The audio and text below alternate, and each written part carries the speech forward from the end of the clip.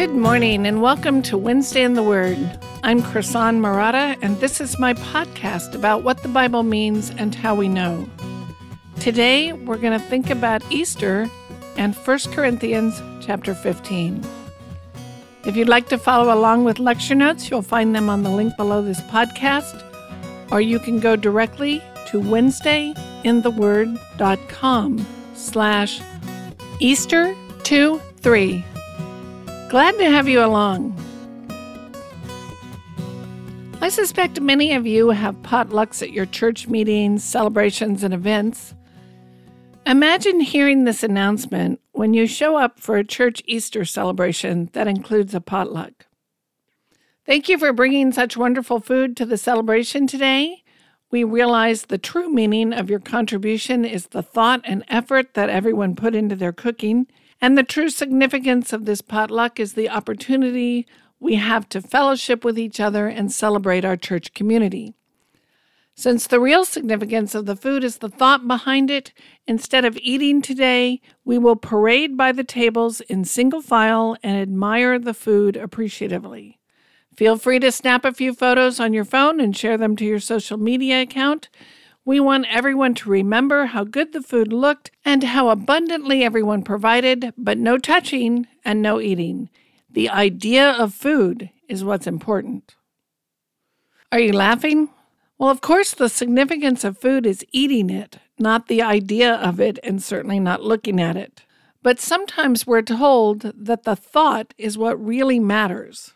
That's what counts, not reality.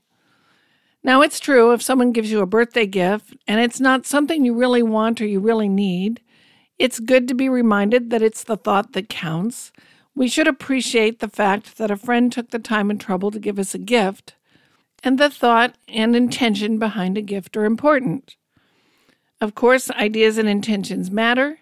Meaning and significance are very important, but sometimes it makes a big difference whether something is real or not.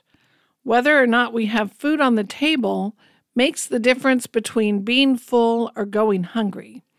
Regardless of how much we appreciate the idea of food, it makes a big difference whether our physical bellies are full or empty. It also matters whether an idea is true or not. On Easter, we celebrate the resurrection of Jesus Christ. The Bible tells us that Jesus was crucified and died on the cross. His body was buried in a tomb where it remained for 3 days, but on the third day, the stone door of the tomb was rolled away and the tomb was empty because God raised Jesus from the dead. It's not enough to say, Jesus raising from the dead is a beautiful idea. It gives me hope to think about a concept so wonderful as coming back from the dead, regardless of whether it's true or not. The historical fact is, Jesus really did rise from the dead, and it makes a big difference that he did. At least that's what Paul argues in 1 Corinthians 15. Paul wrote 1 Corinthians to a group of people in Corinth who considered themselves very sophisticated and enlightened. They thought the physical resurrection of the body was a silly idea. They thought it was foolish to believe that people would have life after death in a physical body, and they were too modern and too cultured to hold such a silly notion. Well, Paul responds to them by reviewing the gospel he preached to them, the gospel they accepted and now claim to believe, and he reminds them that this gospel will save them if they continue to believe it, and this gospel involves a bodily resurrection. And he argues, if they are right, if the resurrection is just a beautiful idea, then the gospel would be all for nothing.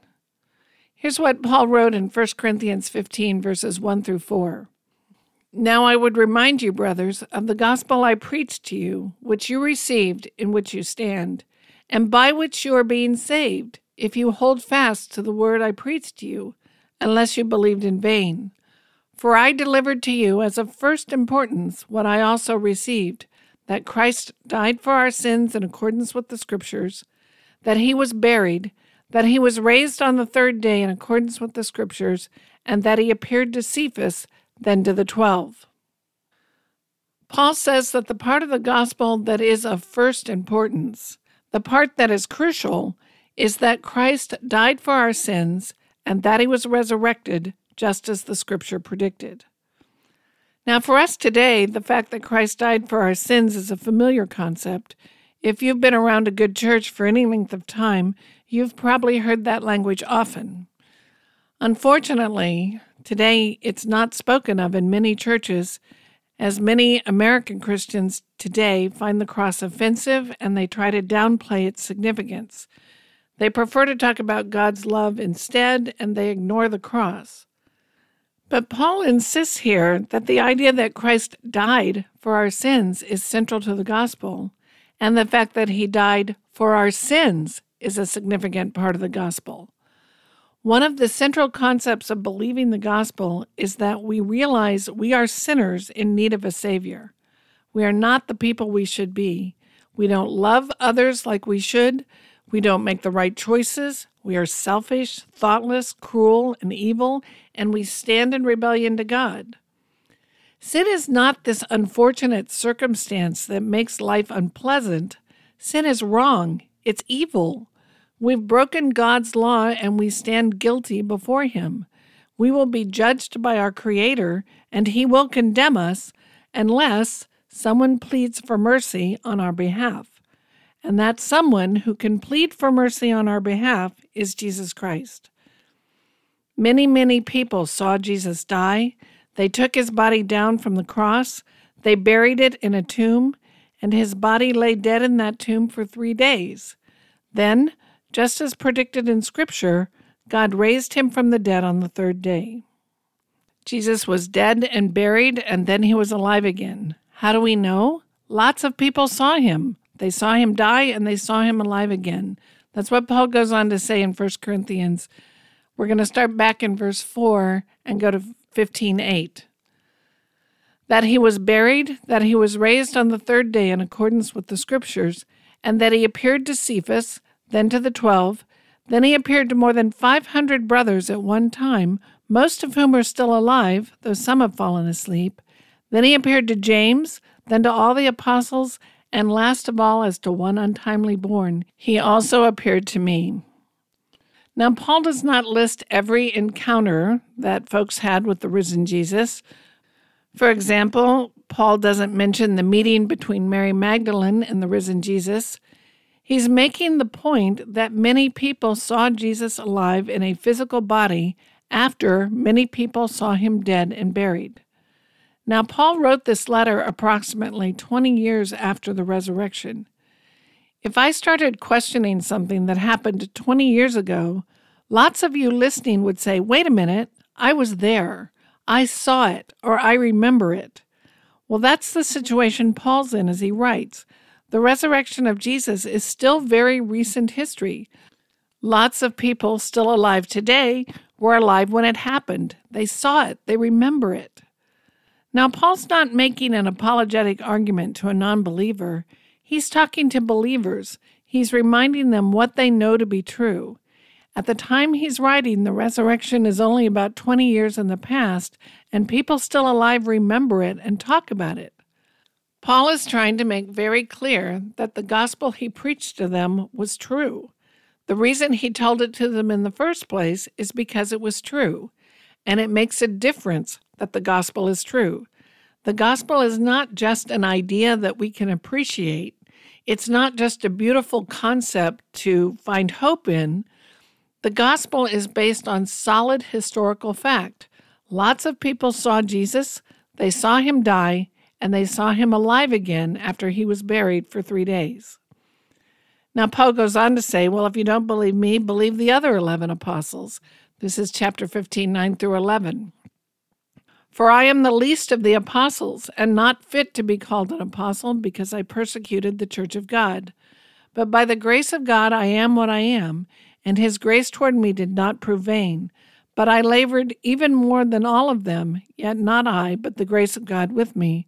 Whether then it was I or they, so we preach, and so you believed. Paul points out that none of the other apostles started out hating Jesus or trying to kill his followers, like Paul did, And Paul says, look, if you stop and think about it, I am not worthy to be an apostle. If God gave me what I deserve, I would be guilty and condemned. I would get exactly the opposite of what I have. It's only by the grace of God that I was given this role in building the church. I don't deserve this role because I was trying to wipe out that church before Jesus appeared to me. So I don't deserve to be an apostle. I am the least of the apostles, but nevertheless, I am an apostle by the gracious gift of God. But even if you think that the original 11 apostles are a bigger deal than me, it doesn't make any difference. We preached the same gospel. We witnessed the same risen Lord. We all tell the same story. Jesus died, Jesus was buried in a tomb, and God made him alive again. We saw him alive again. The resurrection happened as a true historical fact. Jesus was not a ghost. He was not an apparition. His resurrection is not just some beautiful idea someone made up. He was a human being who died, and then God made him alive again, and we saw him, and we touched him, and we talked to him. And he says, Corinthians, that's the story you believed when I, Paul, preached among you, and you said you wanted to be a follower of Jesus. You accepted the resurrection as part of the truth I taught you. It's not just a nice idea to know that someone in history was raised from the dead once. It's important for us to know that Jesus was raised from the dead, and Paul goes on to explain why that's so important. This is 12 through 15. Now, if Christ is proclaimed as raised from the dead, how can some of you say that there is no resurrection of the dead? But if there is no resurrection of the dead, then not even Christ has been raised. And if Christ has not been raised, then our preaching is in vain, and your faith is in vain. And we are even found to be misrepresenting God, because we testified about God that he raised Christ, whom he did not raise, if it is true that the dead are not raised. Now think about all this testimony Paul just gave. The gospel is about Jesus of Nazareth. It's about a person who is the Messiah, the Christ. All these people, including the apostles, knew him. They saw him, they worked with him, they followed him, they heard him teach. Jesus, the man, lived, died, and was buried, and God raised him from the dead. The gospel is based on this resurrection of a human being. But if you don't believe that the resurrection of human beings is possible, then not even Jesus has been raised. And if people cannot be raised from the dead, Jesus couldn't have been raised either. And if he hasn't been raised, then our preaching is futile. If there is no resurrection, then we have nothing to hope for, and all our preaching is in vain. If there is no resurrection, then this gospel does not have the power to save anyone, and it's all futile. If Jesus wasn't raised, then we apostles are liars, because we've been telling you that he was raised. And if we're liars, why would you believe us? If the dead are not raised, then we're crazy, because we've been telling you we know the gospel is true because Jesus was raised from the dead. He goes on in 16 through 19, For if the dead are not raised, not even Christ has been raised. And if Christ has not been raised, your faith is futile, and you are still in your sins. Then those also who have fallen asleep in Christ have perished. If in Christ we have hope in this life only, we are of all people most to be pitied. Notice that Paul sees the resurrection as the foundation for the forgiveness of sins. If Christ was not raised, then he was not the Messiah, and his death did not atone for anyone. We're all still guilty of our sins, and we will be condemned on Judgment Day. But when God raised Jesus from the dead, it proved that his death worked. God demonstrated that he willingly accepted Jesus' sacrifice as payment for our sins. God raised Jesus to show, yes, indeed, this man is the Messiah, and I accept his sacrifice on your behalf. The resurrection is central to the gospel because the forgiveness of our sins, the very thing we're seeking to be saved from, is tied to the resurrection. Without the resurrection, there is no atonement, and the dead will stay dead.